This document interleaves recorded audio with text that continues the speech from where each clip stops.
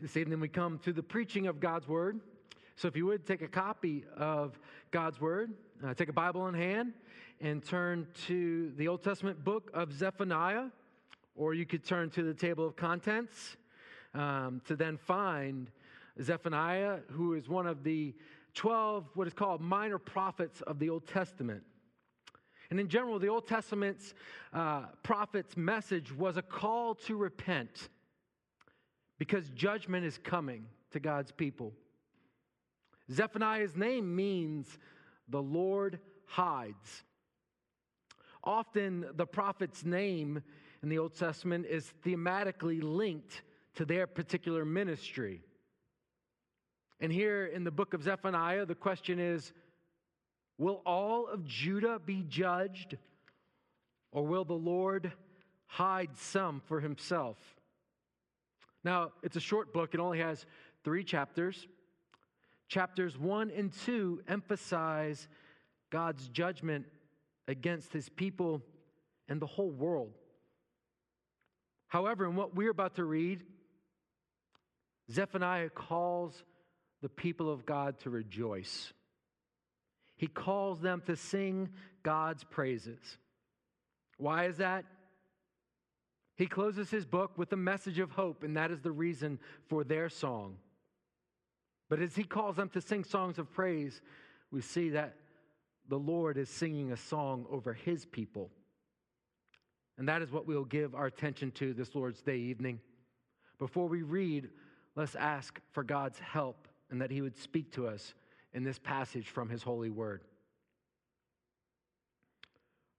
Our great God, our Heavenly Father, we ask that you would fill us with the knowledge of your will that comes from the Holy Spirit working in our lives and giving us wisdom and understanding, so that we might walk in a manner worthy of our Lord, your Son, that we might be pleasing to you, Father, Son, and Holy Spirit, that we would bear fruit in every good work, and that we would increase in the knowledge of you, our God.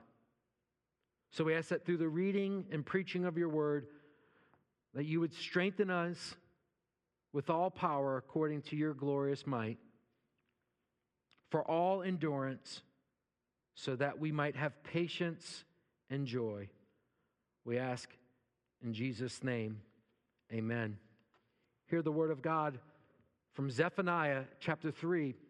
We'll begin in verse 14, and we'll read through 17 this evening.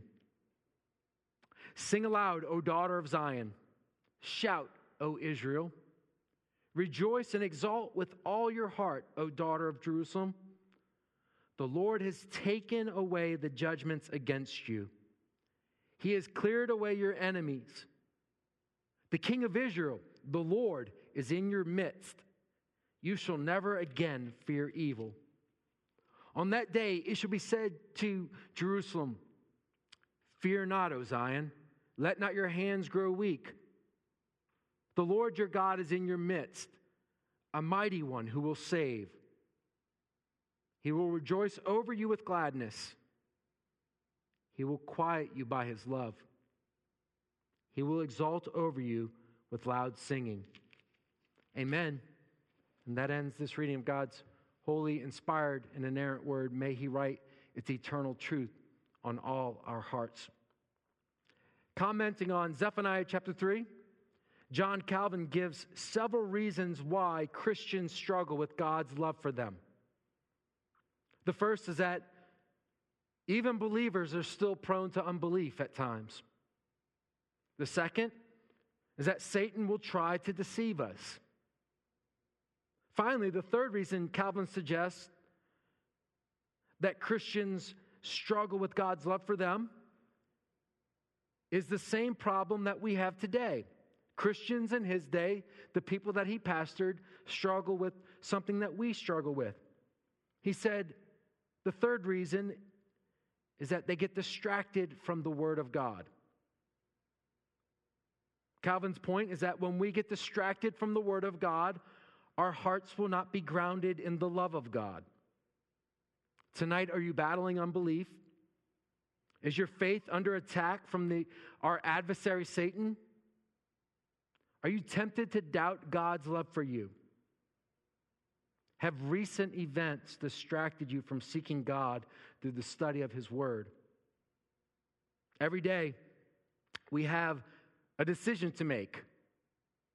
Will we make the most of the interruption to the status quo and seek the Lord?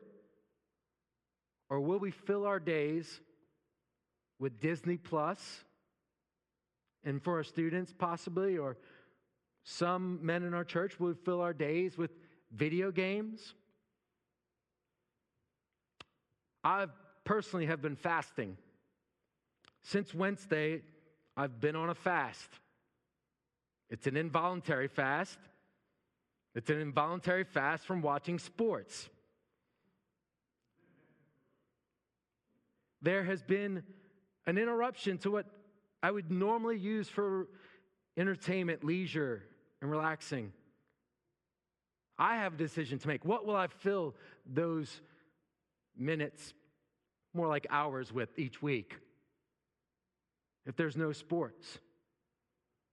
Will I find something else to be distracted by? Or could this be an opportunity to seek the Lord?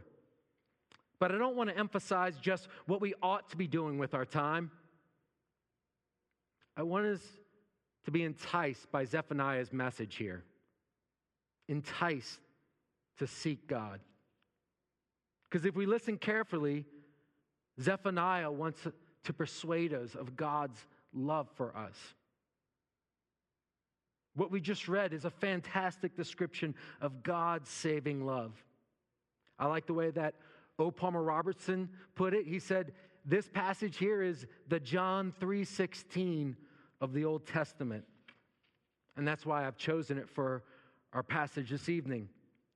It's a passage that calls us to know and experience the love of God. And to dig into this beautiful description of God's saving love here, we need to consider three questions. The first is, who is this king? The passage tells us who, but I want us to think about it. Who is this king? And then we want to see in our text, how does this king save his people? That's the second question. The third one tonight is, why? Why does the king save his people? First question, who is this king? Look back at verse 15, the second part there. The King of Israel, the Lord, is in your midst. The Lord is near to His people. Now, this would have been news for Zephaniah's first audience, possibly. It would have been news for Judah. They had a king.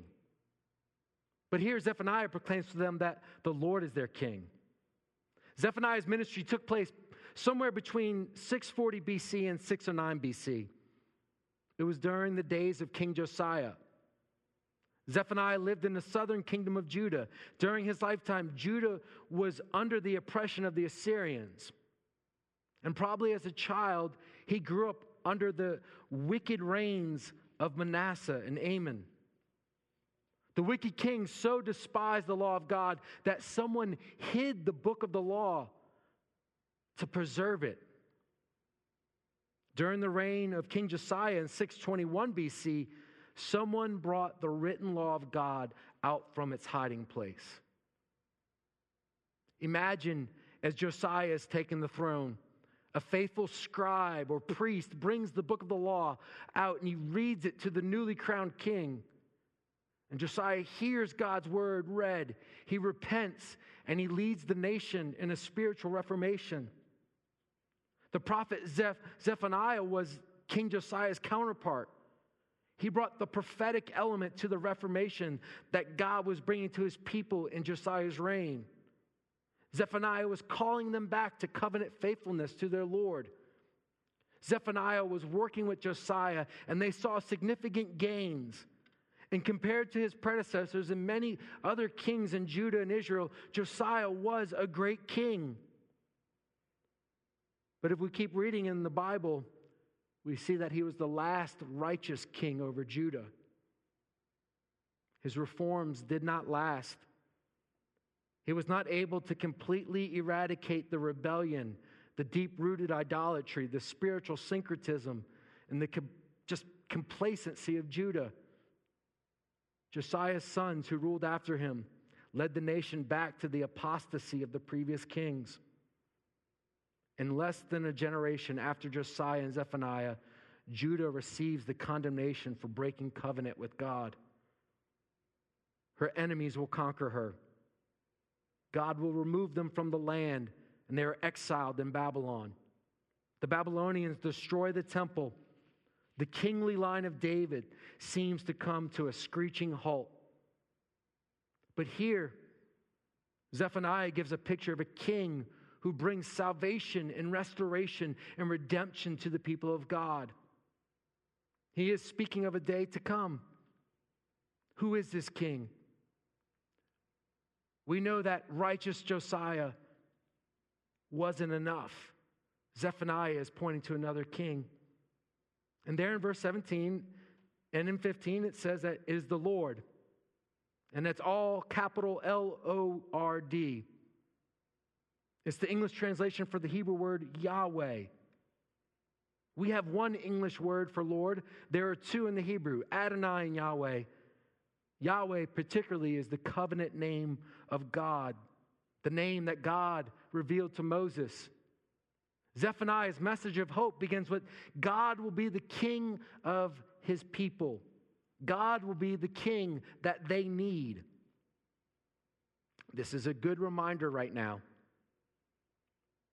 As the world faces a pandemic, we can be sure that the best of human leaders will let us down. But we as God's people have a king that rules above all kings for the sake of his church, for the purposes of his kingdom, and for his glory. And until we see that kingdom in its fullness, this passage reminds us to pray for our human leaders. Pray for our leaders in the government, and to pray for our leaders in the church, knowing that they ultimately cannot be the king we need them to be, but our king has placed them in roles of authority now. And so pray that they might govern wisely, that they might steward resources well. Especially pray for your elders, the church staff and deacons, growth group leaders, that they would have the mind of Christ, that they would minister and serve well in this time. Here at the end of Zephaniah's short book, we see the Lord Yahweh exercising his sovereign rule to save his people. And when we were frustrated, when the rulers of our day let us down, we look to our King, the one who will make all things right, the one who is governing for the good of his kingdom, the good of his people, and his own glory. Then we look back at verse 15 and we see specifically how this king saves his people. Look back at verse 15. It says, the Lord has taken away the judgments against you. He has cleared away your enemies. The King of Israel, the Lord is in your midst. You shall never again fear evil. Very directly, the king saves his people by taking away their judgments. This would have been an interesting message to then close here, Zephaniah's 3 chapters. He's been telling them about the pending judgment that is to face all sinners across the globe. And then he says, your king is the Lord, and he will take away your judgments. Now, it's important to realize that Yahweh, the Lord, the God that we meet in the scriptures, didn't just have a personality change. It wasn't that something just shifted between the first 2 chapters and coming to the close of Zephaniah's book. The same Lord that would visit in judgment is now the one who would take away the judgments. It's not as if God says, sin doesn't bother me anymore. I'm just going to look past it and be what people think I should be, a nicer, kinder, gentler God. No, this king will not merely overlook sin, his holiness will not allow it. The debt from sin owed to the king will be satisfied. So how does the king remove the judgments against his people? Well, in our passage, Zephaniah is telling us that this king is Yahweh, and this king is also the Messiah. That Yahweh and the Messiah are the same. They are something that we see plainly on the surface, that the king is Yahweh, and in the light of Scripture, this king who is God would come as the promised Messiah. It is Yahweh who led the people out of Egypt, and he is also the promised Messiah who would be the descendant king coming from the line of David out of the tribe of Judah. It is the Old Testament prophets that promised that the Messiah would come and save God's people. And Zephaniah here is echoing the same message, looking back to Isaiah's prophecy. There in Isaiah chapter 10, verse 6, Isaiah describes the Messiah as Wonderful Counselor, Mighty God, Everlasting Father, Prince of Peace. This is the one who will sit on the throne of David, the mighty God. And then in the beginning of verse 17, did you notice that there the Lord your God is in your midst, a mighty one who will save? A mighty one. Zephaniah is pointing us to what Isaiah would say about the Messiah. He's echoing the announcement of the mighty God is the mighty one, the mighty Savior. And so how will this king take away the judgment his people deserve? This king will do it as the Messiah. Zephaniah is looking back at Isaiah, and then he is pointing us forward to Jesus. He's pointing us forward to Jesus. Specifically, we see it in John's Gospel. There, at Holy Week, at the triumphal entry, in John chapter 12, Jesus enters Jerusalem. He's days away from his crucifixion, and when he arrives, crowds gather to welcome him. He is met with praise, and they are declaring him to be the King of Israel. We remember that day, and it's coming up. It's Palm Sunday. It's just weeks away. As we are praying, it would be good to ask God that we could gather and worship on Palm Sunday together as a church family. If not, we will continue worshiping as we are. Would you join your prayers in asking God for that? But here on that day, at the triumphal entry, as the crowds gathered, do you remember what John writes? It says that Jesus found a young donkey and he sat on it, just as it is written. Fear not, O daughter of Zion. Behold, your king is coming, sitting on a donkey's colt. That quote is bringing together two different Old Testament passages. One Old Testament passage John is pointing us to is Zechariah 9:9. Daughter of Zion, behold, your king is coming, sitting on the donkey's colt. But the phrase, fear not, O daughter of Zion, fear not is not found in Zechariah, but fear not is located here in Zephaniah 3:16. There, on that day it shall be said to you, Jerusalem, fear not. What has John done? He's taken from Zechariah 9:9, and he's taken from Zephaniah 3:16, and he says these are about Jesus. These are about Jesus. John is telling us that Jesus is King Yahweh, the Messiah, the one that Zephaniah said would come and be in our midst, the one who would take away our judgment, the one who would bear our judgment on the cross. This side of the cross, we better understand how Zephaniah can bring a message of both judgment and salvation within just 3 chapters. Because the cross reveals the holiness of God and the mercy of God.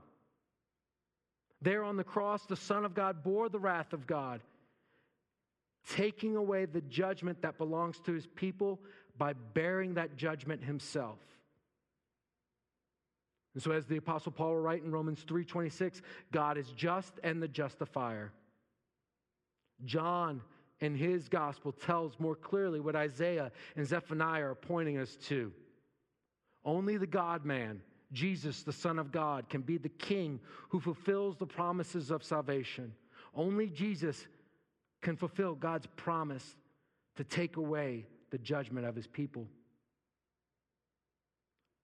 I remind us of the gospel yet again this evening. We are in serious times. We need to take this pandemic very seriously. But we do have to remind ourselves that we should not fear this virus. We should fear facing the judgment of our sins without any covering. We should fear having to give an account for our lives. Jesus cares for people, body and soul. And it's in his own ministry, I think we see clearly that as he cares for our ailing physical bodies,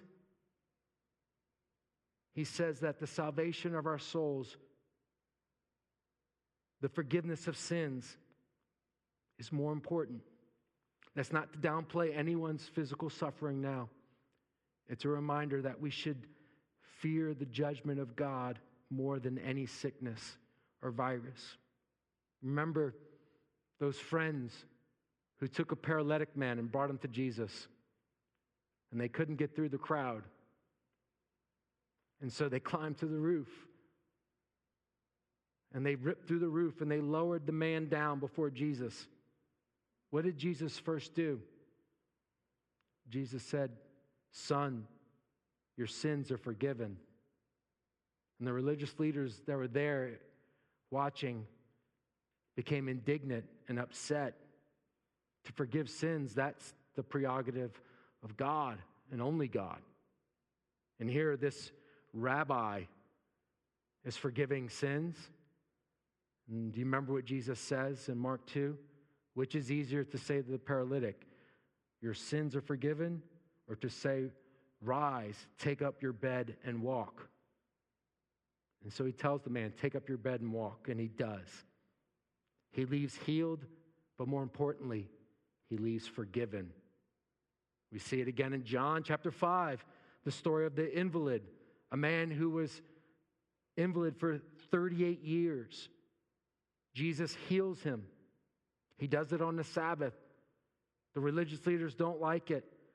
They try to track this man down and saying, "Who did this to you? Who healed you on the Sabbath?" And later, Jesus found him in the temple in John chapter 5 and said to him, "See, you are well. Sin no more, that nothing worse may happen to you."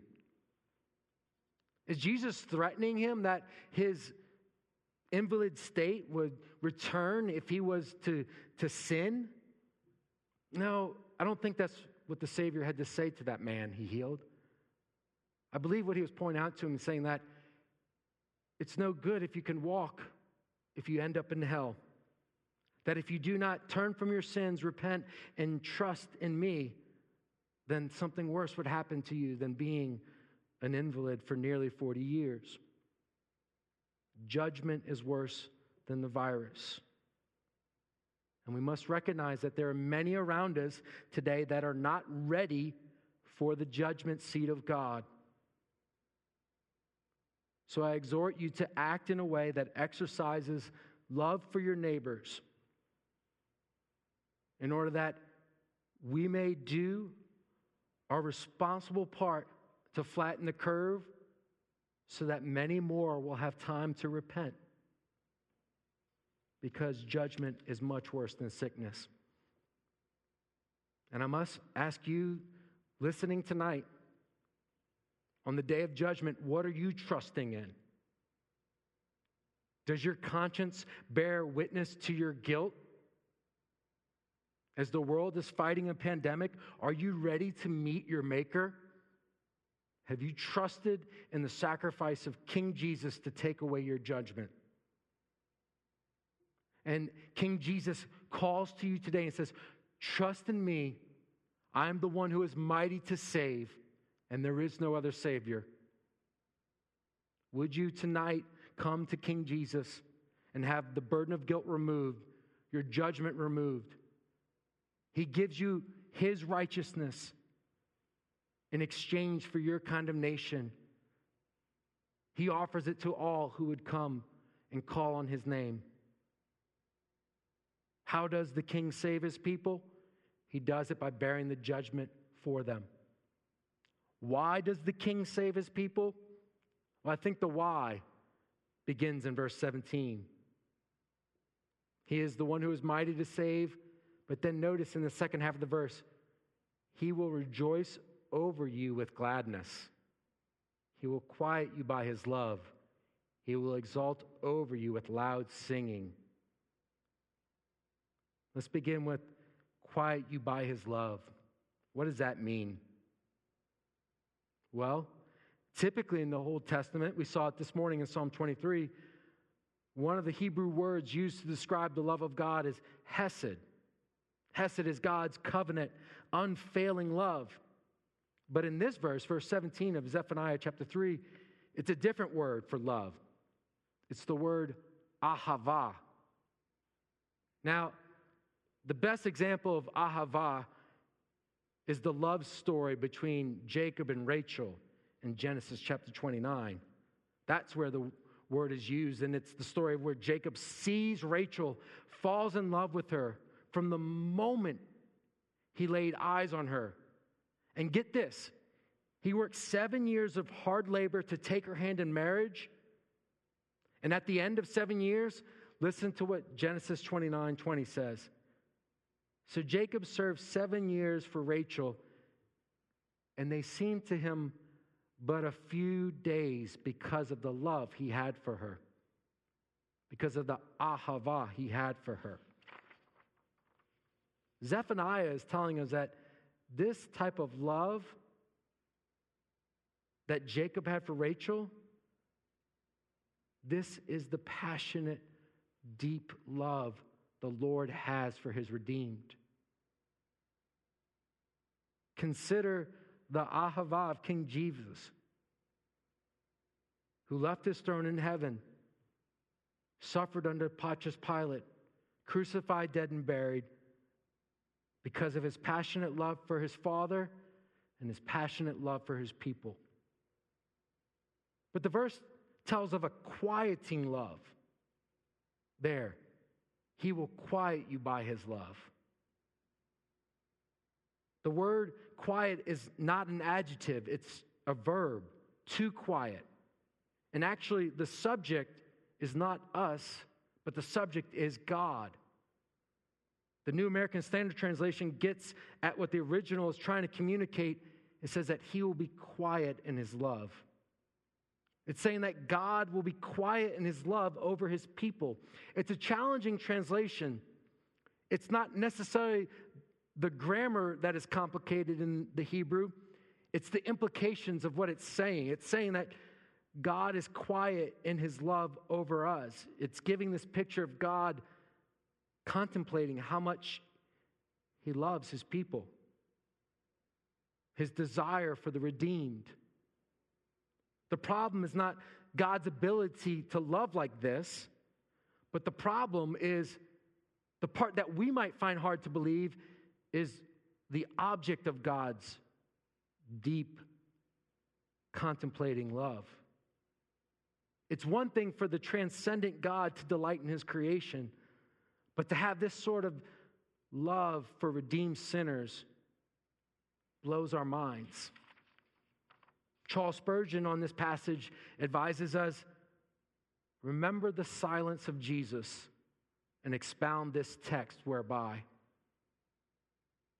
And Spurgeon goes on to point out Jesus' trial and crucifixion, where Jesus did not say a word because of the joy set before Him, willing to endure the cross, despising the shame.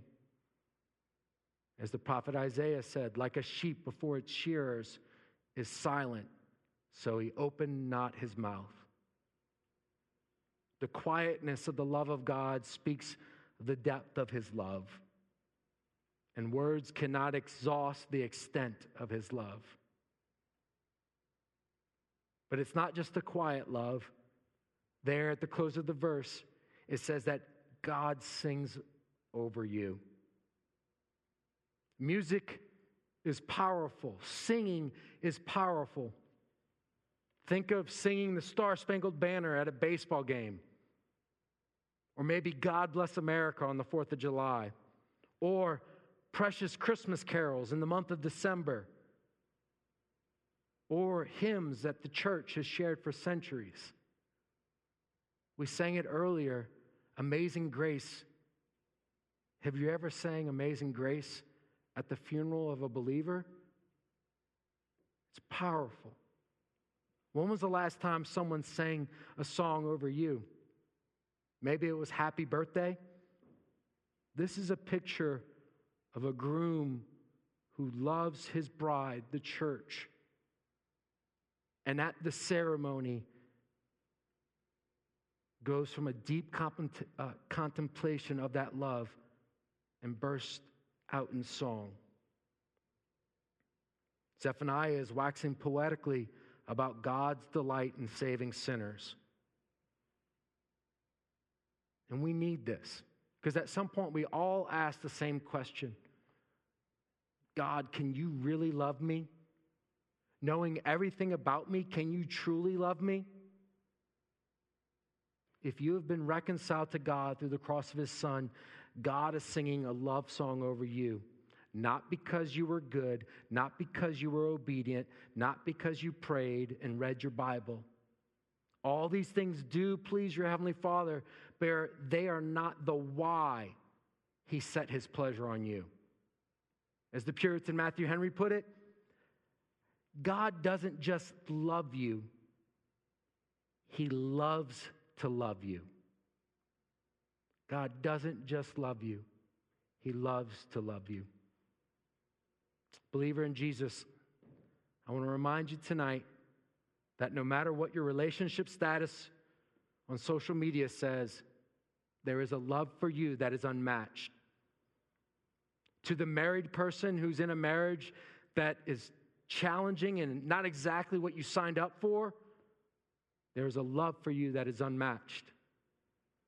Maybe you have lost the love of your life and you feel incapable of picking up the pieces and moving on. There is a love for you that is unmatched.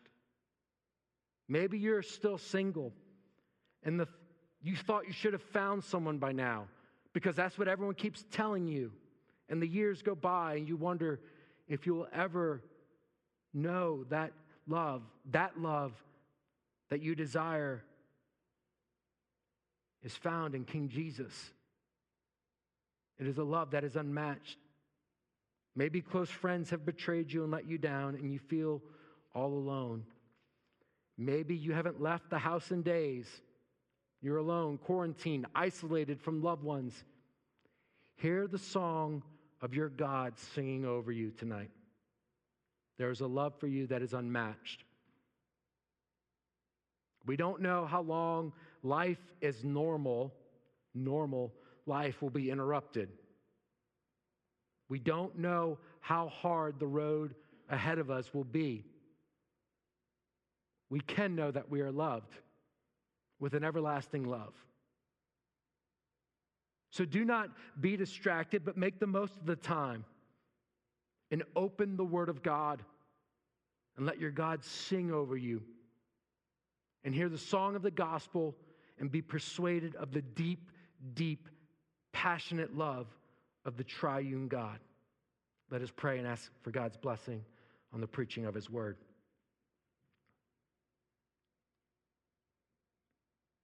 Jesus, our Savior,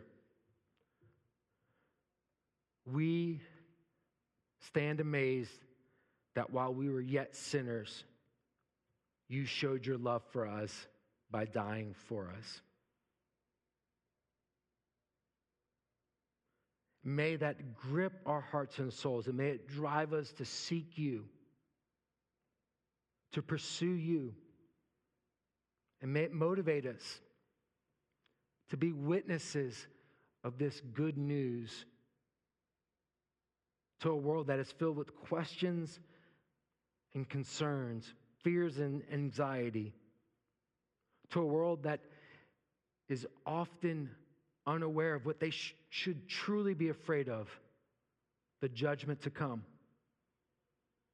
So may we be faithful and bold witnesses to a love that would die on the cross for undeserving people.